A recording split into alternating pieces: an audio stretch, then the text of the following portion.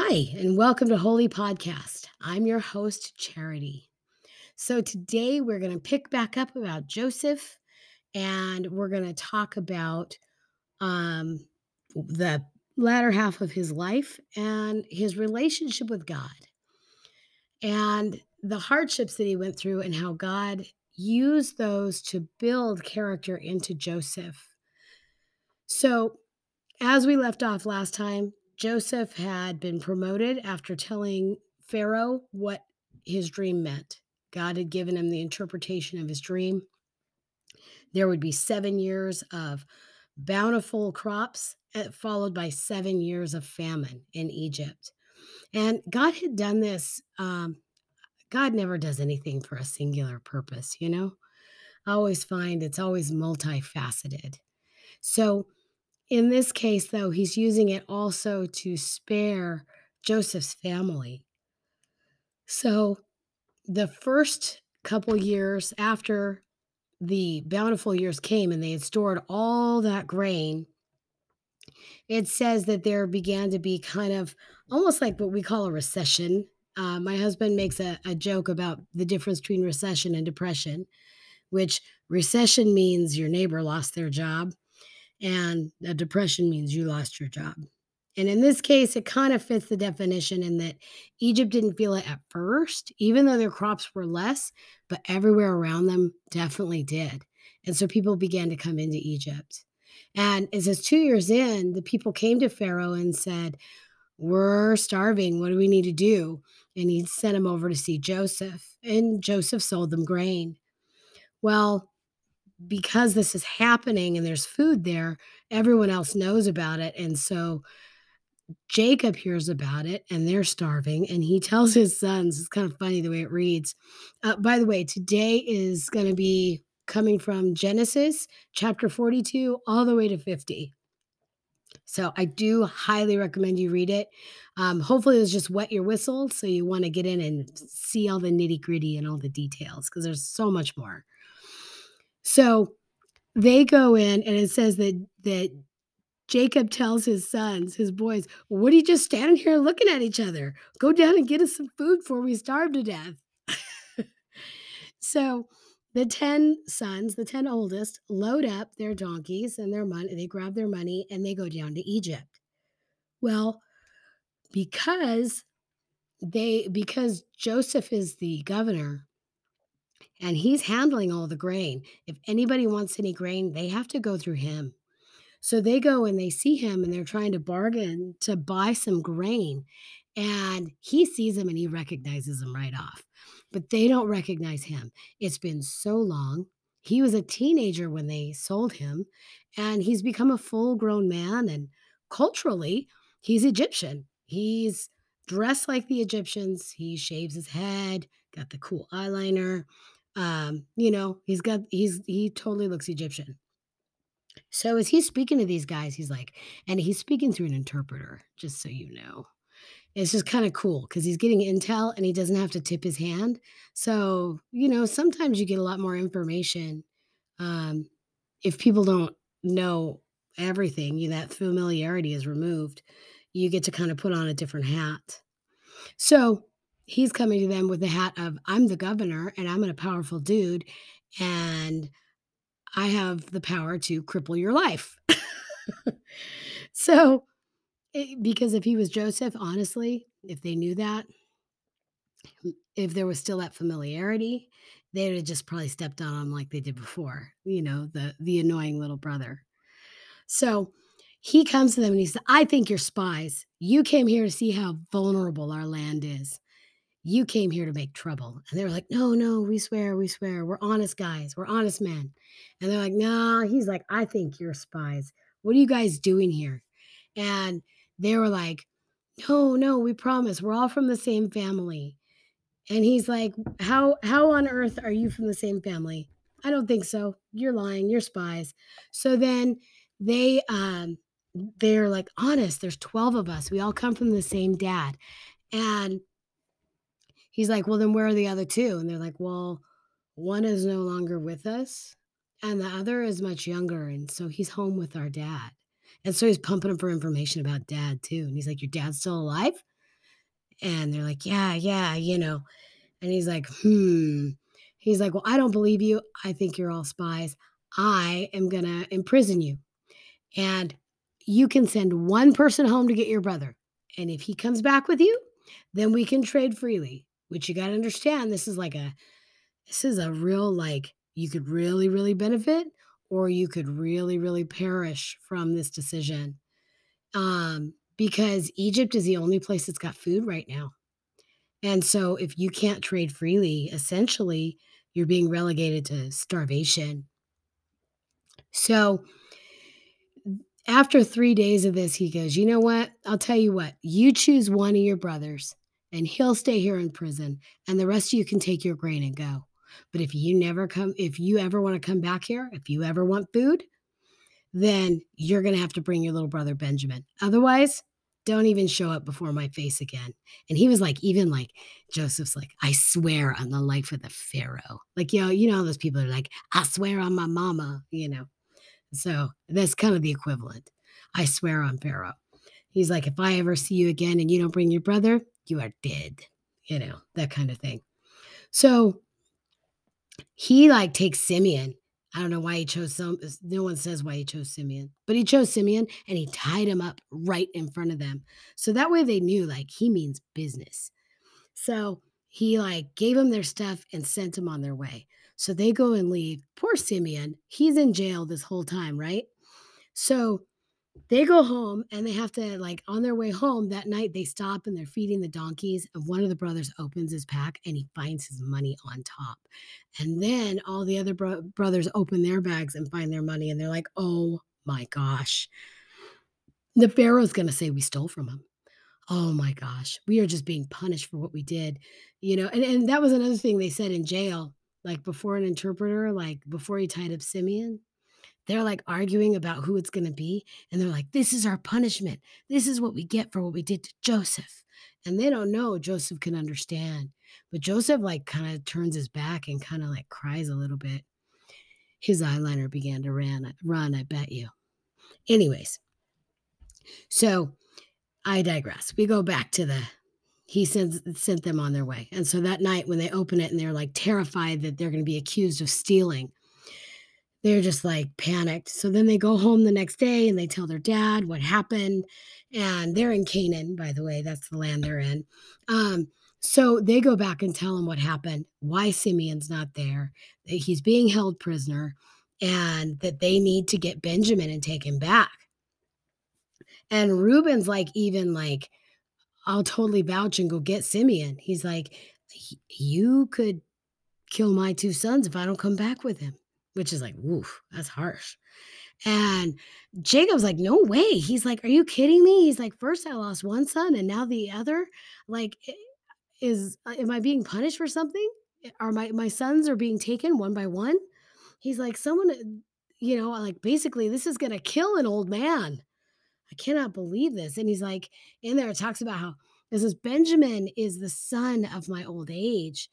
Um, and there's kind of an implication there, like, at least as I read it, as when we're parents, we become parents and our kids are young versus when we have kids when we're older, there's a different appreciation that we have for our children. Not that we don't love them or appreciate them when they're younger, but I think we're less patient and more scared. And, it's just like why you see when people become grandparents. People that become grandparents, I'm sure any of you could look at your parents, if they're grandparents, and look at them and say, "Those are not the same people that raised me." I swear. I looked at my parents. My parents are great grandparents. They're good grandparents. But the stuff that they would do for my kids or let my kids do sometimes, I'm like, "I don't even know who you are." It happens to everybody. So, but it shows us the comment there shows kind of this appreciation that he has for Benjamin in his older age. So he's heartbroken and he, like, flat out refuses to send Benjamin. And poor Simeon is sitting in prison this whole time. Like, doesn't anybody care about poor Simeon? Just my side note, I guess, my side quest where my brain goes. So, but they finally get to, like, the end of their grain. They're gonna run out, and they have no other way to get food. And so Jacob tells them, "Go back and get some more food." And they're like, "Dude, have you forgotten? Like, this guy was serious. If we don't come back with Benjamin, like, we can't go back. There is no more food for us. There is no other way." And of course, Jacob is like heartbroken about it. And he's like, again, like, I'm going to lose my kids one by one. I cannot believe this. And Judah says to him, basically, I vouch personal responsibility. I will make sure he comes back to you safely. And he was like, fine. He's like, but Jacob tells him, he says, you know what? You probably bring back twice the money. Bring the money that you were supposed to give him last time so they don't accuse you of stealing. Bring money this time, and let's send a bunch of gifts to that guy, to that governor. Let's see if we could, sweet talk him. And so bring him all of the fine stuff that we have in our area. So he sent them with balms and honey, gum, aromatic resins, pistachios, almonds, like all of these things that they had in their area. He sent them so that they would trade and hopefully have favor, you know? So they show up, and when they do, they're back. And like Joseph says, hey, he tells his butler, bring him to my house. We're going to have a feast. And so he sets him up and has him like, kill an animal for him and cook it. And he meets him at lunch. Basically, we're going to have lunch together.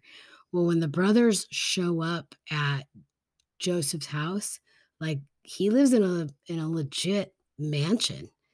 And these are simple sheep herders. These are little, they're nomadic kind of guys that move their tent from place to place, or, they have kind of a mainstay where they're at, but they go and they take the sheep everywhere. They live in the fields and the ground.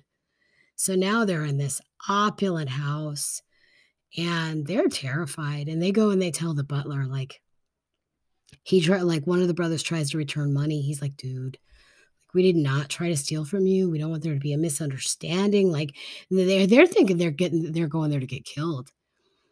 And the butler just tells him, nah, don't worry about that. Like, you don't have anything to be afraid of. And they return Simeon back to them. So they're sitting there waiting for Joseph to come back. And when Joseph comes back, he sees him and kind of like still he's got his like poker face on, and he says he sees him and he gives him a look and he's like, okay, like basically we're good to make trade.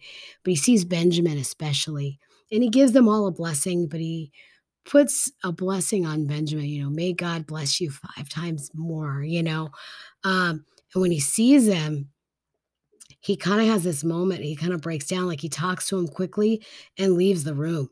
And he says he goes into another room and he kind of just secretly, quietly sobs. Like, he can't believe he's seen his brother. He's so, like, so glad to see he's well, he's okay. So they have this meal, and it's kind of fun to see the cultures and customs in the middle of this.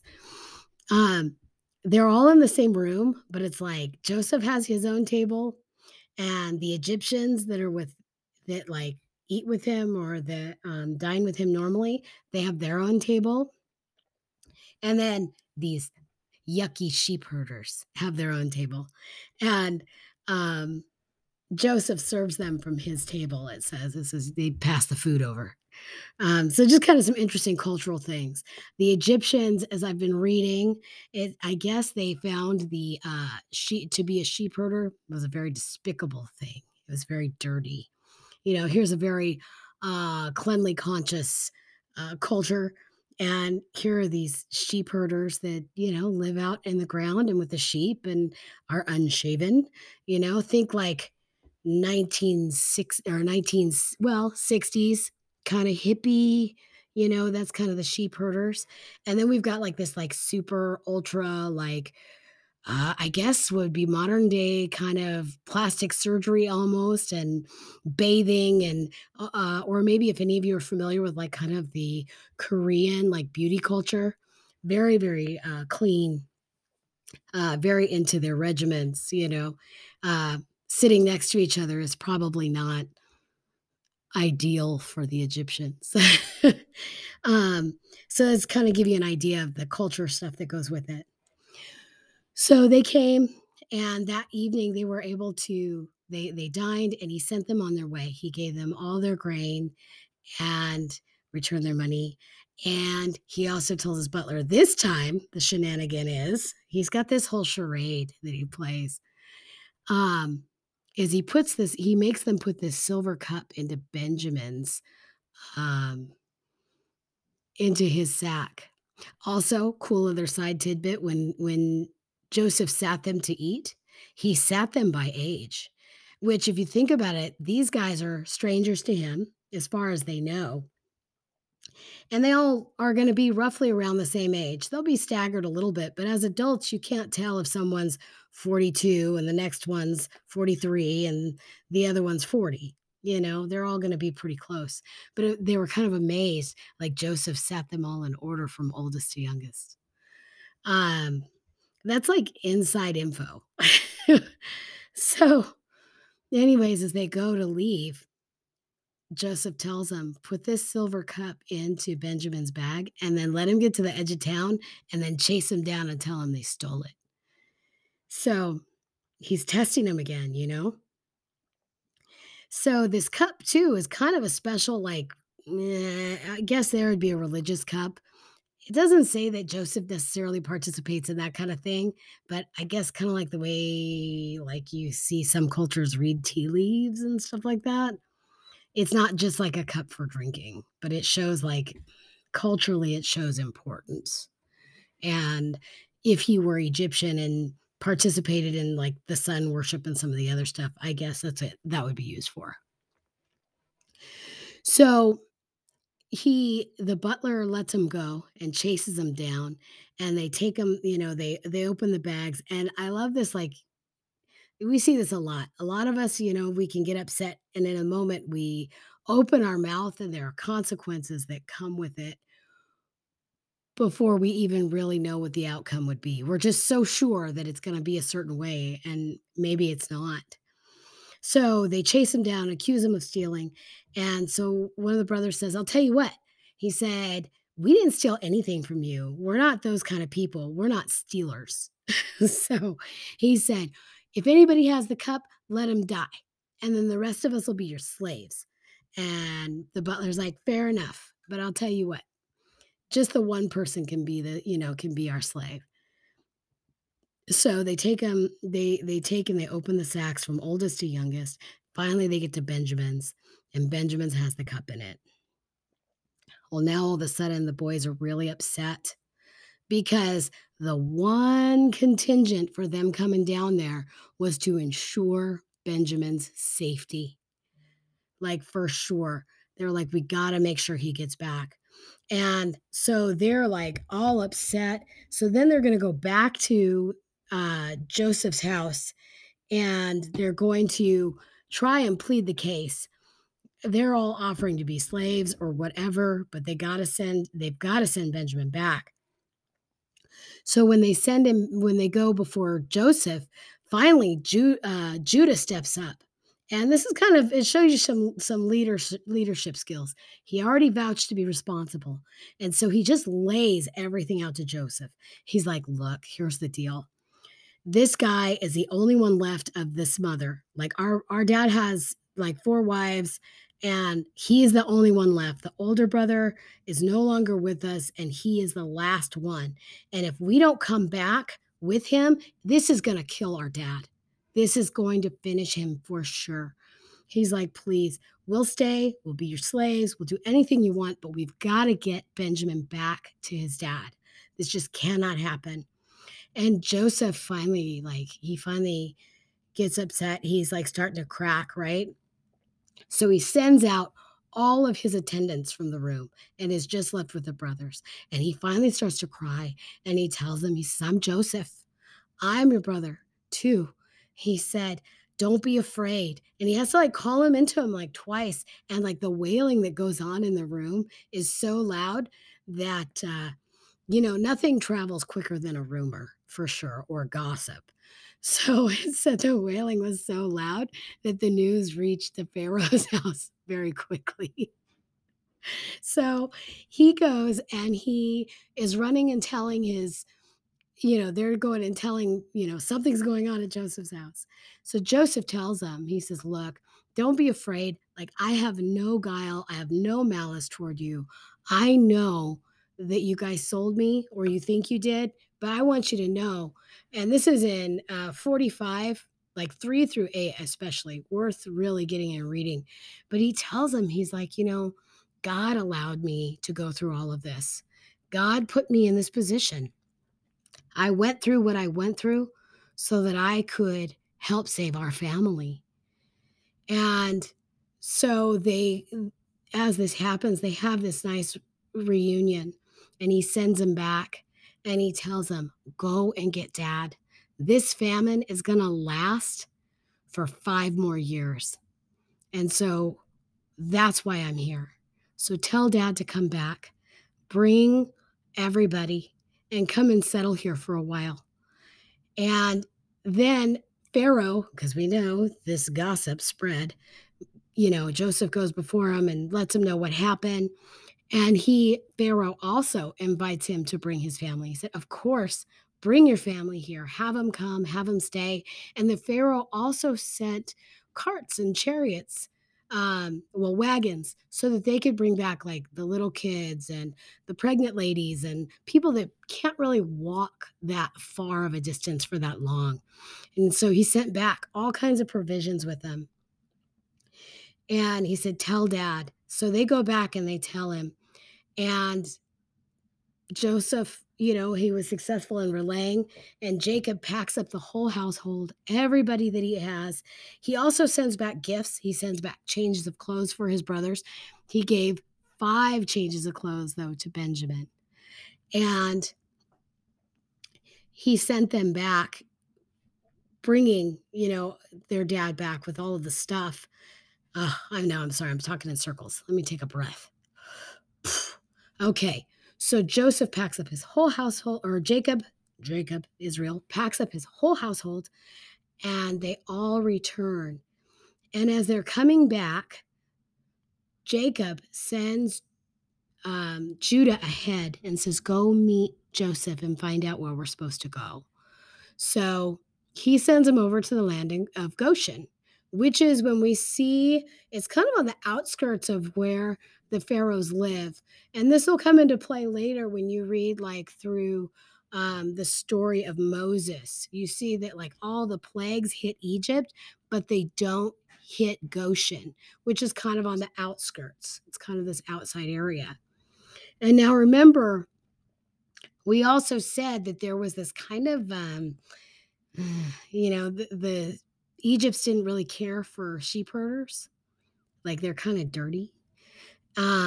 So Joseph goes and meets his dad, and they cry. They have this beautiful reunion, and he takes them over to Goshen, and he settles them in.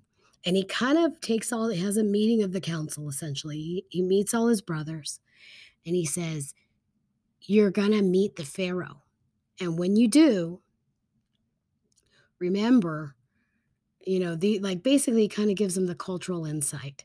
And it's kind of cool. There's this really neat parallel of it's like a mirroring of Jesus, because Jesus came here for us to save us.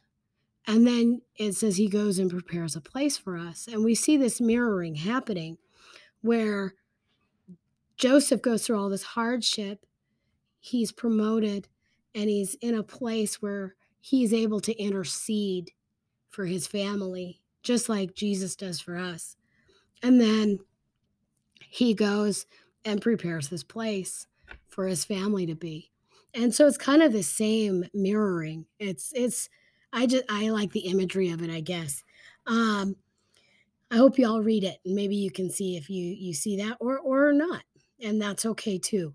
Um, so anyways, they go and he says, "When you go before the Pharaoh and he asks you what your occupation is, tell him you're sheep herders, and that you come from a long line of sheep herders." And so because of that, they go through, you know, he could have asked for a position in the council and he didn't. There could have been a lot more trouble come out of that too. Anyways, Pharaoh meets with them and he gives them the land of Goshen. He gives them that area to go and settle. So they're saved and they're able to live out there and spread out and be comfortable. And as this famine wears on, we see that people, what's really interesting about this is the people are starving. And so this next year, as they come in, Joseph says, I'll trade you livestock, animals for food. And really, like sometimes, like if you first read it, you're like, dang, that's kind of harsh. But actually, he's kind of doing them a favor in the sense that they've got to, there's a responsibility for Joseph to keep these animals alive. Because this is like trading in tractor equipment like we have now and trucks and things like that, too. It's not just people had animals just for food, but also that's like how they kept their agricultural areas alive. So then after that, the next year, these people are still starving. They were fed through the year, but then they didn't have anything left after money and after the animals. And so they said, can we sell our land back? Can we be servants? And so they did. And so everybody except for the priests in the land who were already given an allotment of food, they kept their own land. But everybody else, all the land became the Pharaoh's, which is like crazy to think about. It's such a consolidation of power. Um, except for Joseph's family, they were able to live off the land out in Goshen and do okay. And they did well out there. So we see this happens. It's kind of interesting. And so you see the consolidation of power, but this because it elevates the Pharaoh's house, because Joseph was so responsible with what he was given, um, it elevated his boss too. And his family did well because God blessed them to do that way. And you see both in Genesis 45, 3 through 8, and Genesis 19 through 21, Joseph acknowledges that it's God that put him there, that it's God that blessed him. And further, as we read in Genesis 50, I'm going to skip a little bit over the one chapter where Jacob dies.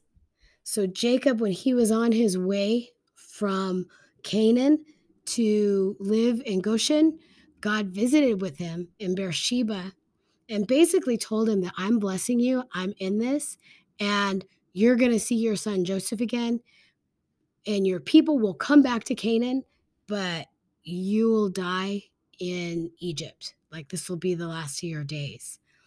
And so the chapter that we skip over is like the blessings that um, that that Israel gives to his sons when he dies. So it's an interesting read. I'm just not going to get into it too much today. I will talk a little bit about it in tidbits. Um, so just a piece of it.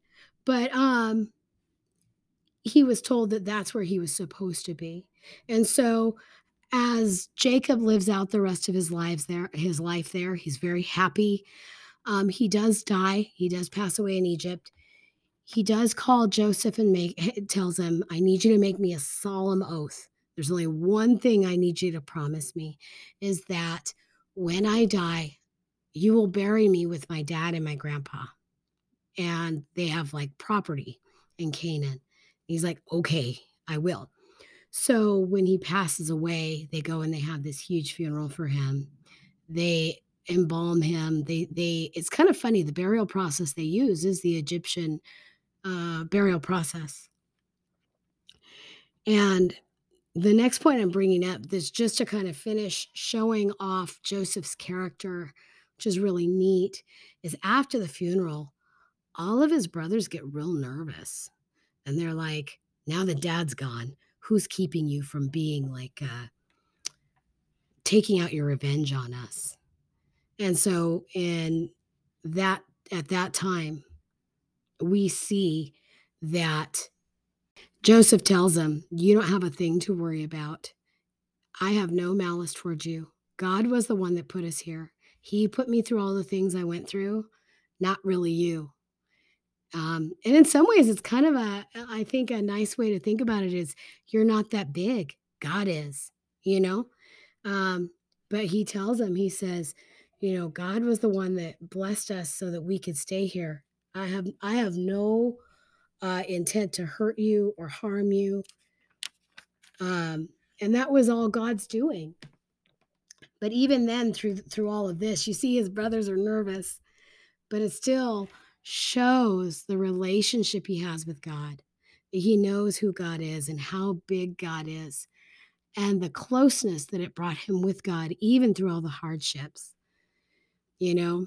And I think over the last couple years, I think the biggest nugget for me, like even reading this, but in my life as well, is that God's goodness is not determined or based on the conditions that our life is, our circumstances. His goodness is there because he's good, even if it doesn't feel like it for us at the time. So, anyways, I hope you've enjoyed this time together. I will bring you a small tidbit, and I look forward to listening or to hanging out with you guys again.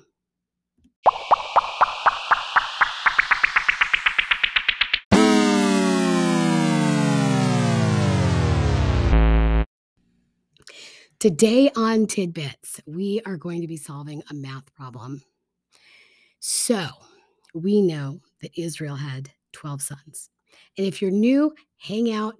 Hopefully, you can catch this ride. But we're going to do a little bit of a math problem. So, we know there are 12 tribes of Israel. But also, of those 12 tribes, the Levites became the priestly household. So, they did not get their own settlement, but settled within each of the 12 settlements. So, how do we end up with 13? Well, I'll tell you.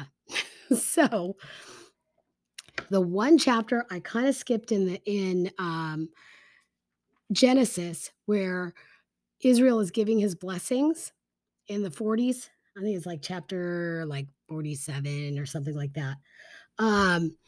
So where Israel starts to give his blessings to everybody, when Joseph goes to see him, he gives heritage or lineage to Joseph's children, Ephraim and Manasseh. And so they, in some ways, kind of take the stead of Joseph. They carry on Joseph's name that way or lineage that way, but by being in equal standing with their uncles. So he goes and gives them the blessing. And so when the 12 tribes of Israel settle, Manasseh gets its own settlement, and so does Ephraim. And the Levites, all because they're the priestly household, settle within each of the 12 settlements. So the other cool side note about that, since we're kind of talking about the younger siblings, is that when Joseph goes to see his dad and he's giving this blessing, the one thing he does is we know that in a lot of cultures, and a lot of it has to do with like how land is passed and things like that. The older sibling or the oldest son, especially, um, receives favor in their inheritance. Sometimes all of it in some cultures, sometimes just a bigger portion, things like that. And there's responsibility that comes with that. But as we know, Israel is a younger brother. He was a twin and he was born second, and God blessed him. And so I don't know if God just kind of spoke to his heart about their personalities or if it was just a soft spot that he had. No, it's anybody's guess. It's all conjecture at that point. But it was kind of interesting. As he went to give the blessing, Joseph put Manasseh on Israel's right hand side because the right hand man, that's where the things come from. That's why we a lot of times we do deals on a handshake done with your right hand. and then he put Ephraim on the left-hand side. And so as Jacob went to give the blessing to the sons, he crossed his hands and put his hands on their heads because they're sitting at his knees, and he put his right hand on Ephraim and his left on Manasseh. And he starts to pray the blessing over them. And then Joseph kind of stops him like maybe dad's a little senile or sick or, let me help you out. And he's like, that Ephraim's the younger, not the older. He goes, I know. And as he continues his blessing, he says, basically people will give blessings one day and say, you're blessed like Ephraim and Manasseh. And he said Ephraim's name's first again. So it was kind of a funny little tidbit also. So I guess it's a double tidbit for today. Anyways, I've enjoyed hanging out with you, and I look forward to visiting with you again. I hope you have a blessed day.